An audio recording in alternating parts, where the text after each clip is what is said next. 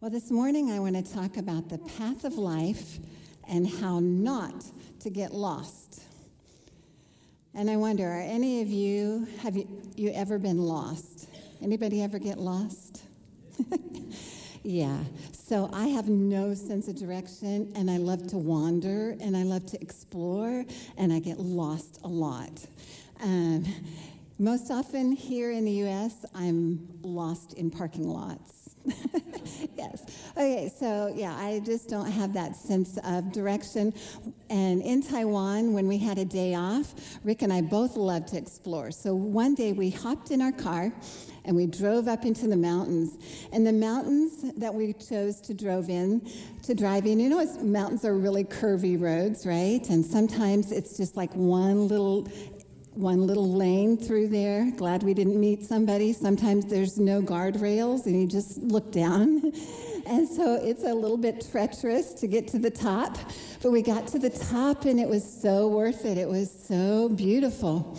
When we started back down the mountain, we came to a fork in the road. And both of us looked at each other and go, which one did we come up on? Neither of us could remember. So no problem, right? We have Google. Google Maps hasn't failed us yet. Well, it's failed us a few times in Taiwan. Google doesn't speak Chinese very well. But so I get out my phone and I say, hey, Google, take me home. And you know what Google said? I'm sorry, you can't get there from here. Isn't that hilarious? Like, what? Who said that? Google talks back. Okay, so have you ever wandered away from God? Because I have. And you know the cool thing about God? When you're wandering away from Him, He's never going to say, sorry, there's no way back. God will always bring us back. So when we talk about the path of life, I hope that you picture your life as a journey. There's this road ahead of us. We're on the road. And at the end of your life, I hope you can say this verse. I hope you can say to God, oh, thank you, God. Thank you, Father, for showing me the path of life. I hope you can look back over your life and see how God has led you. And that then you'll be ready to just jump into His presence, that you know, when you stand before Him, you're just delighted to be there with Him and experience His joy. That's what I hope your path looks like by the end of your life. But you know, Jesus told us something that's, Jesus said a lot of really remarkable things, didn't He? Some things pretty hard to understand. Like this one, Jesus is speaking and He says, enter by the narrow gate. For the gate is wide, the way is easy, that leads to destruction. And those who enter it are many. But the gate is narrow and the way is hard, that leads to life. And those who find it are few. Let's take these two verses and look at the contrast. Notice that there are two paths, only two paths in life. Just as there are only two destinations when we arrive in eternity, only two. So there's a path that is wide and easy, and there's a path that is narrow and hard. Now, which path would you choose? So this first picture on your right, I don't know directions. Is that on your right or left? The highway. That's what I like my life to look like. Like I can't see the end, so I think I got a long way to go before I reach the end. That's what I'd like to think. Who knows? Who knows how soon you'll reach the end, or I'll reach the end. But I'd like it to be wide so I don't fall off. I'd like it to be solid, steady, scenic, enjoyable. That's the path I want. Rather than this other path, do you see that one? Pretty steep incline. You know, like I'm game to go on that path, but somebody's going to have to help me. I'm sure that I can't make it up that narrow, difficult path with all those boulders. I'm never going to make it if somebody doesn't help me on that path. And so I probably wouldn't choose that path, but look what else Jesus says. He says the wide and the easy path, the one that I would prefer, look where it leads. He said it leads to destruction. And the narrow and the hard path, that leads to life. Now I want to say, hey, did you get those words backwards? Like, can I have the wide and the easy life? Easy life, yeah. That's what I want. But he says, no, the wide and the easy road lead to destruction. If you need something to talk about around your dining room table, or when you're sitting with friends, talk about why is that? Why does the wide and easy life lead to destruction? That's a good thing to think about. One more contrast is that the wide and the easy, that's where most people are. Those who enter it are many, many. And that hard and narrow path, that difficult path, look what he says. This is Jesus saying that. He says, those who find it are few. This is a really important scripture passage to consider. Which path are you on? Well, this last Sunday, I had the joy of speaking to our youth group here at HCC. We've got a great youth group. I had a great time. I feel like I connected, and they asked me questions, and I loved it. And I wanted to, when I was preparing to speak to them, I thought, let me think. When I was their age, how did I picture life? How did I picture my future? So for those of you who are out of high school, think back to when you were in high school, when you graduated. How did you picture life? How did you picture your future? Can you remember? Is your life turned out anything like you thought it would? Well, mine hasn't at all, but we're all on different paths. Anyway, so I asked the youth, I want you to think right now, what do you think your life will be like in 5 to 10 years? I asked them, do you think in 5 to 10 years you're still going to be walking with God? Are you still going to be seeking to know him more? Are you still going to be loving him and valuing him and making time in your life to stay connected to a body of believers that's going to encourage you to grow? Are you still going to be there 10 years from now? You see, I saw this research done by Barna Research Group that says 2 out of 3 young people who grow up attending church are no longer attending church or identifying as a Christian 5 to 10 years out of high school. 2 out of 3. 2 out of 3 that grow up in a Christian home, that are taken to church every Sunday, that are active in their youth group, 2 out of 3 are walking away when they become adults. Now that's pretty alarming. It makes me think as a church we need to think, how are we going to reach this next generation? Doesn't look like we're doing so good. But it's not just teens. It's not just youth. A Pew Research study, and this is clear back in 2015, 6 years ago. In the U.S., for every 1 person who joins a church, 4 are leaving. It's no surprise that if you read much of other denominations, denominational leaders will say the American church is in decline. Most churches are getting smaller, not bigger. Research has shown that less people identify as Christian now than 10 years ago, 12% less. And more people now in the U.S. identify as none. 26% of the U.S. at this point say no religion. It kind of looks like we're losing ground.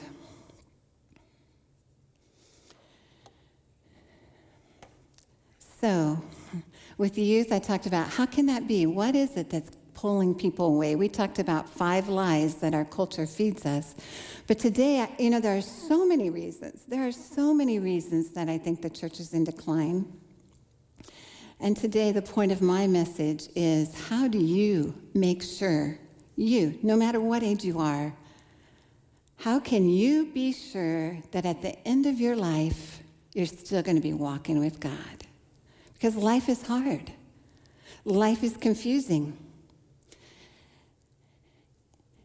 And I just want to share a short story with you about the time in my life when I almost walked away from God.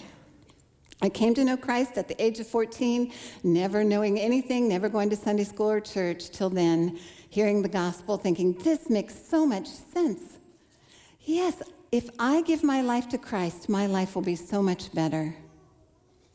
I was so excited, I couldn't wait to go home and tell my parents their life was miserable. We need Jesus. Jesus will make our life better. That's what I expected. Jesus will make my life better. Well, by the time I was 20 to the age of 27, 7 years, I was sick all the time. I had an illness that put me in the hospital 4 to 5 times a year. Now, it wasn't a terminal illness. Look, I'm still here. The people have gone through much worse than I have. But 4 or 5 times a year, I'm in the hospital for 7 years. Year after year, I cannot get well. So point, I'm starting to drift. I'm starting to wonder, where is God? 5 years in, I ended up in a hospital. We'd just moved to Weatherford, Oklahoma. We'd been there 2 weeks, and I end up in the hospital. At this time, I have a 1-year-old and a 3-year-old. My husband didn't have the kind of job he can just take off whenever. He just got there, had a lot to do. And so we need somebody to take care of our children, and we know nobody. So he called the Baptist church, and they recommended a couple of university girls. They were great, came and took turns staying with our kids while I'm in the hospital. But what am I doing in the hospital? I'm fuming. I'm mad. I'm like, God, my children need me. They've been through enough trauma just moving again. Now people are taking care of them that they don't even know, and I'm here. And I, laying in a hospital bed, I'm thinking, God, do you really love me? Because it doesn't seem like it. I mean, do you even care what's going on here? Because I know you could heal me. I know you could. If you loved me, you'd heal me. Those kind of thoughts. Then I thought, why even pray? I mean, I've prayed for 5 years, and here I am again. And then it gets worse. I laid there and I thought, you know what? I must have done something to make God really mad at me. I mean, he doesn't listen to me. He doesn't seem to care about what's going on in my life. What did I do to make God so mad at me? And I about gave up on God. Like, I don't think there's any way I can walk as a Christian. I can't please him. I can't even figure out how to please him so that he'll do what I want, what I need. So there I am, fuming in my hospital bed. And God, he loves me. He sent that Baptist preacher to visit me, a man I've never met. He's never met me. He came to visit me. And I could tell right away by his countenance and the way he handled himself, this is a really kind man. And I just let it out. I just told him all these ugly things I was thinking about God. And do you know what he did? He didn't scold me. He didn't say, oh, you can't believe that way now. That's not true about God. Or you got to have faith. No, that's not what he did. He had such compassion. I look at his face and I just see compassion. He told me, I don't remember what all he told me. I remember he prayed for me, and then he left. And then he came back the next day, and he brought me a book and said, maybe if you'd like, you could read this. It might help. It was called Don't Waste Your Sorrows. So now I had a book to kind of guide me, and it did guide me into the scripture, into the truth about trials and tests. And that Baptist preacher, he kept checking on me. And essentially, he's the one who took my hand and said, come on, this doubt, it's steering you off the path. Let me help you get back on. I don't know. Yeah, I nearly gave up on God. So let me go back. Like I said, the path of life doesn't look like what we expect so often, right? The truth is, everyone has a hard life. And we don't like to think about the hard things of life. We don't. And my thought is that one reason we might be losing people, because I've seen it in my own life, I've watched other people who have walked away. Something really hard happens in our life. It's not what we expected, and God doesn't do what we expect, and we give up. I think doubt is huge, and I think we ought to be talking about our doubts. And I want to say to you, parents, let your children ask questions. You ask them questions. You see something on the news, you say, what do you think God is doing in this? What do you think God would say about this? Let them voice their questions. Don't shut them down by saying, oh, don't think that way. Let them talk about what it is that's in their heart. And in our small groups, we ought to be doing that. We learn from each other. So, this is a general statement. Well, first of all, a truth. Our culture shapes our worldview, and our worldview interprets how we read Scripture. Got it? Our culture shapes our worldview interprets Scripture. And I was really confronted with that when I moved to Taiwan.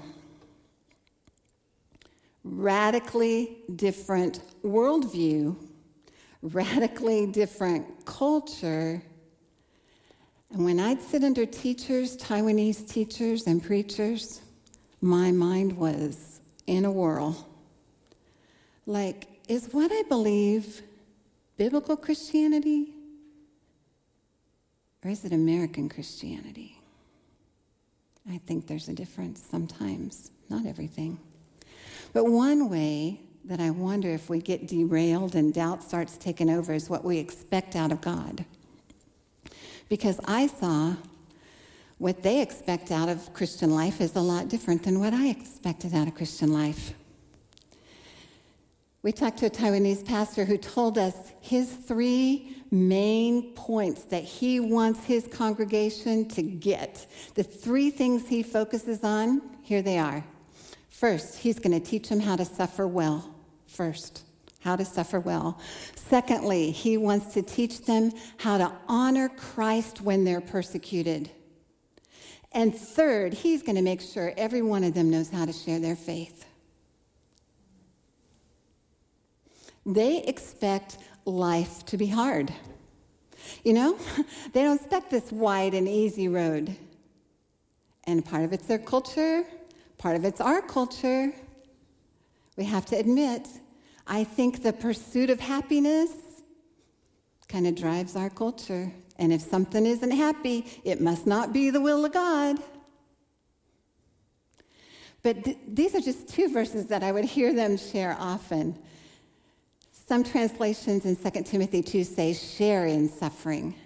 And some say, endure hardship as a good soldier of Jesus Christ. They talked about, come on, endure hardship.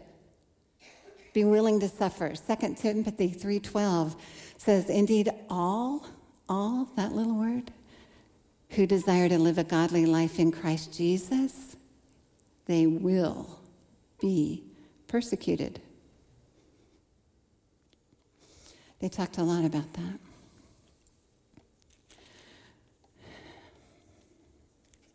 So, living around them, seeing how they approach the Scriptures differently, made me wonder about my own worldview. And do I expect suffering, or do I think when trials come to my life, there's something wrong? You know, Elizabeth Elliot says, heaven's not here. It's there. And if God gave us everything we wanted here, our hearts would settle for this earth rather than long for heaven. Isn't that true? And maybe sometimes we have this idea that life here should be like heaven. Now we got a journey. It's that hard and narrow journey. If you're going to make it to Jesus, don't expect it to be easy. So I'm going to give you 5, there's so many, but just 5 ways how not to lose your way, 5 scriptures. And these 5 things are to, first of all, expect suffering. Second, be thankful for trials. Third, trust God's wisdom and believe that He is in sovereign control. Fourth, stay in the Word. And fifth, stay connected to a body of believers that's wanting to grow and learn to know God more. So let's look at these scriptures. How not to lose your way. The first one, expect suffering. Don't think something is really strange, because that's what 1 Peter 4 says. It says, do not be surprised at the fiery trial when it comes upon you to test you as though something strange were happening to you. But rejoice insofar as you share Christ's suffering, that you may also rejoice and be glad when His glory is revealed. Don't be surprised if life is hard. That's not something strange, he says, so expect it. Be thankful for it. Look at 1 Peter again. In this you rejoice. That means be thankful. Though now for a little while, if necessary, you have been grieved by various trials, so that the tested genuineness of your faith, more precious than gold, that perishes though tested by fire, may be found to result in praise and glory and honor at the revelation of Jesus Christ. These 2 verses have so much packed in them. But one thing it's saying is that trials are necessary to prove that your faith is genuine. Do you understand that? A faith that can't stand the test is a faith that can't be trusted. And I believe that if you are truly belong to God and you're going to spend eternity with Him, He wants you to know that for sure, no doubt. You belong to Him no matter how hard life is, no matter what comes your way. You're going to trust Him. He's yours, you're His, and you're going to spend eternity in heaven. God wants you to know that 100% sure. But you know what else God wants you to know? If you're not truly His, He wants you to know that. He doesn't want you to have a false assurance. You know, one of the scariest verses in the Bible to me is Matthew 7:21 and 22, and it says, on that day, and it's talking about the day that we will all face Jesus. Everyone who ever lives will face Jesus. On that day, many will say to Him, Lord, Lord, didn't we prophesy in your name and cast out demons in your name and do many wonderful miracles in your name? And He will say to them, I never knew you. Now, isn't that scary? It tells me there are people who are involved and active in church, doing all kinds of good things, and yet when they face Jesus, He's going to say, I never knew you. So, test, reveal whether your faith is real. And for that reason, trials are necessary. They're a good thing. If your faith isn't genuine, He wants you to know that before you face Him and it's too late.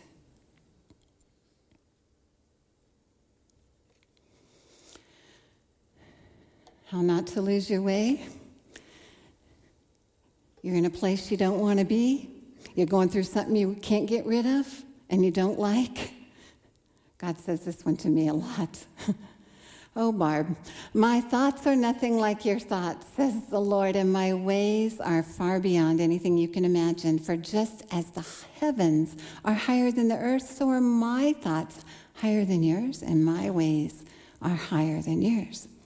Basically, God's saying, Barb, you don't understand. You don't get it.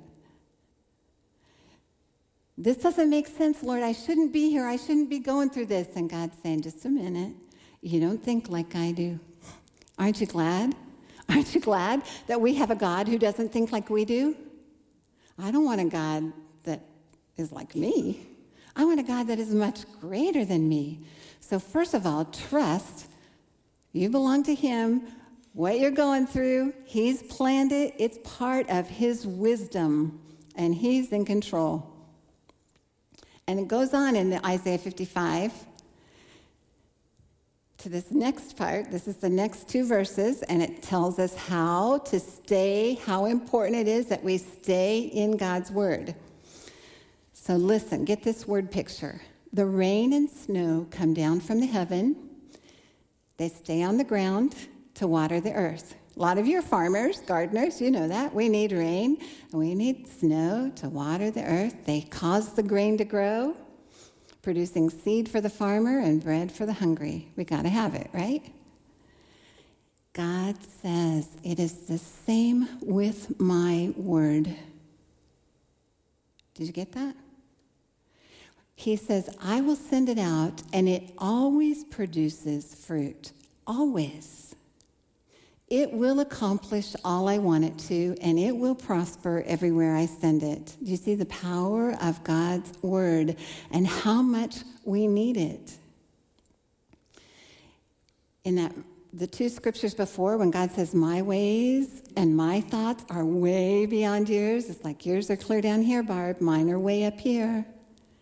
But he's given us his word to bridge the gap. Do you understand? The more that we're in his word, the more we get to know him, the more we see how he does things, how he thinks. I don't believe we'll ever come to the point that we've studied the word so much that we totally understand God. That won't happen. He's so far beyond our thinking. But remember, he has given us his word to give us everything we need. Maybe not everything we want, everything we need. Makes me think about a trail. I remember Rick and I one day went on this trail that we'd never been on before, and there's a map at the beginning. And I stopped and looked at the map, and it was a tear-off. I thought, well, we ought to take that. And Rick's going, why? We don't need that map. So we're not serious hikers. I mean, for us, an hour or 2 in, hour or 2 out, 4-hour hike's pretty good. That day, we wandered in a jungle for 6 hours. And it was starting to get dark, and I'm like, why didn't we take that map? Maybe it wouldn't have helped, but I think it could have helped us. And how often am I wandering through life just so confused, can't see the way to go, can't figure it out, but I'm not going to the map. God has told us everything we need to know. We need to know. And faith comes by hearing, and hearing by the word of God. And if you need faith for the situation you're in, you need a good dose of the word. We just cannot live without the word. So how not to lose your way? Stay in God's word. How not to lose your way? Stay connected with believers. This is huge. It's huge. I hear people say, well, I'm a Christian, but I don't think I really need the church. I'm sorry, but God's word says differently. It's not my words. In Hebrews, it says, not neglecting to meet together, as is the habit of some, but encouraging one another, and all the more as you see the day approaching. What are we supposed to do when we get together? Encourage one another. Build each other up. There are times I'm going to be low and I need you to speak a word to me and pray for me. There are times when I hope I can help you. We all have our own ups and downs. Life is not straight. Life is up, down, up, round this curve. It's not the easy path. We need each other. We're not going to make it. In 1 Corinthians 12, Paul talks about the body of Christ. He says the church is like a body, and we all do different things. Not everybody can work in the nursery. Not everybody can do a good job of running the sound. Not everybody can teach. So we're all a different part of the body. And the hand can't say to the foot, oh, I don't need you. The foot can't say to the hand, oh, I can handle this by myself. I'll go serve these people without any hands, just my feet. I can do that. No, we've all got to work together. We're all a part of the body. We need each other. We can't say to each other or to ourselves, well, the church doesn't need me. Yes, the church does need you.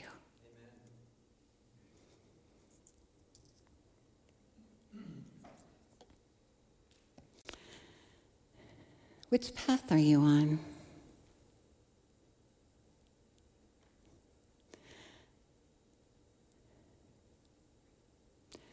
I was thinking one of the first verses that I memorized as a new Christian was Romans 8:28. It says, and we know that all things work together for good to those who love God, to those who are called according to his purpose. My definition, the way I interpret that, I have Jesus, my life is going to be good. Everything's going to be good. Pretty sure that my definition of good and God's definition of good differ. I absolutely believe Romans 8:28 is true. He causes all things to work together for good. But my definition of good is what pleases me, what makes me most comfortable, what makes me most happy. In this life, God's going to make everything work towards that end. I don't think so. I think that's our culture. Truth is, what God is more concerned about is eternity. This life is a blip, like a little pinprick, compared to the rest of our life in eternity. And that's what all that good God means for us, is he's using these hard things in life to prepare us so that we know we're going to live with him. So that we're ready to meet him, so that we can stand before him. And he says to us, well done, my good and faithful servant. So we all have to make a choice. There's only two choices. Either you're going to choose the wide, easy path, or you're going to say, hey, God, I want to follow you no matter how hard it is. Someday, we're all going to face Jesus. We don't know if we're going to go instantly, like Rick did, or if we're going to have time to think about it, like my first husband did with cancer. But just suppose, none of us know, right? None of us know tomorrow. Suppose that you're laying in a hospital bed and the doctor actually says to you, there's nothing more we can do. Prepare to meet your Maker. Today, do you know for absolute, beyond a shadow of a doubt, that, yep, I can say to God today, yes, God, you have shown me the path of life. I have walked with you on this path, even though it was narrow and difficult. You have walked beside me. I know that you showed me this path of life, and so I am looking forward to stepping over this, just one step into eternity.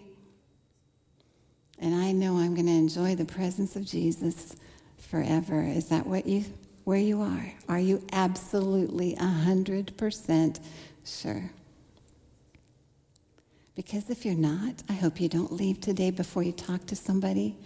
I know Pastor Jeremy would be eager to talk to you. Any of the elders, talk to you. It's okay to have doubts. I want you to hear that. If you're not sure, talk about those doubts. I love the word because there's so many people in here that doubted God. It's okay to doubt. It's what are you going to let the doubt do to you? Are you going to let it drive you away from God? Or are you going to take a hold of that steering wheel of doubt and drive it to God? And then I want to say, if today something has happened in your life and you're enduring one of those hardships, one of those tests that has just gotten you down, I get it. I've been down more than once. And you just need somebody to talk to. Please do that. Don't be afraid to say, I don't understand. Because we all have those questions about God. And you need somebody to talk to. Again, seek out somebody. You can always talk to me. Talk to Pastor Jeremy. Talk to one of the elders. Make sure that you don't settle. I'm going to say it, don't settle for the wide and easy life in the pursuit of happiness. It's not our goal. Endure hardship as a good soldier of Jesus Christ. Share your faith. I think the goal of our life is to see how many people can we bring with us. So it's a big party when we get in heaven. A lot to think about. 2 roads, only 2. And 2 destinations. Only 2. Let me pray. Father God, we're so grateful for that you're a God of grace, a God of mercy, extreme patience you have with us, God. Because you love us, and you loved us so much that you sent Jesus to take our place. We deserve nothing but your wrath. There's nothing good in us, God. You don't love us because we're good. You love us because of Jesus.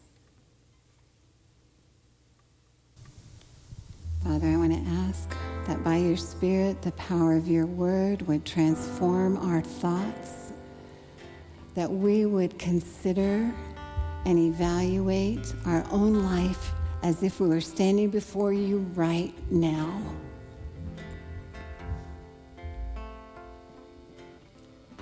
Thank you, God. Would you have your way in our hearts? Would you keep us on your way? Would you bind us together, that we work together to show Harrisonville what a great God you are? I ask that in the mighty name of Jesus. Amen.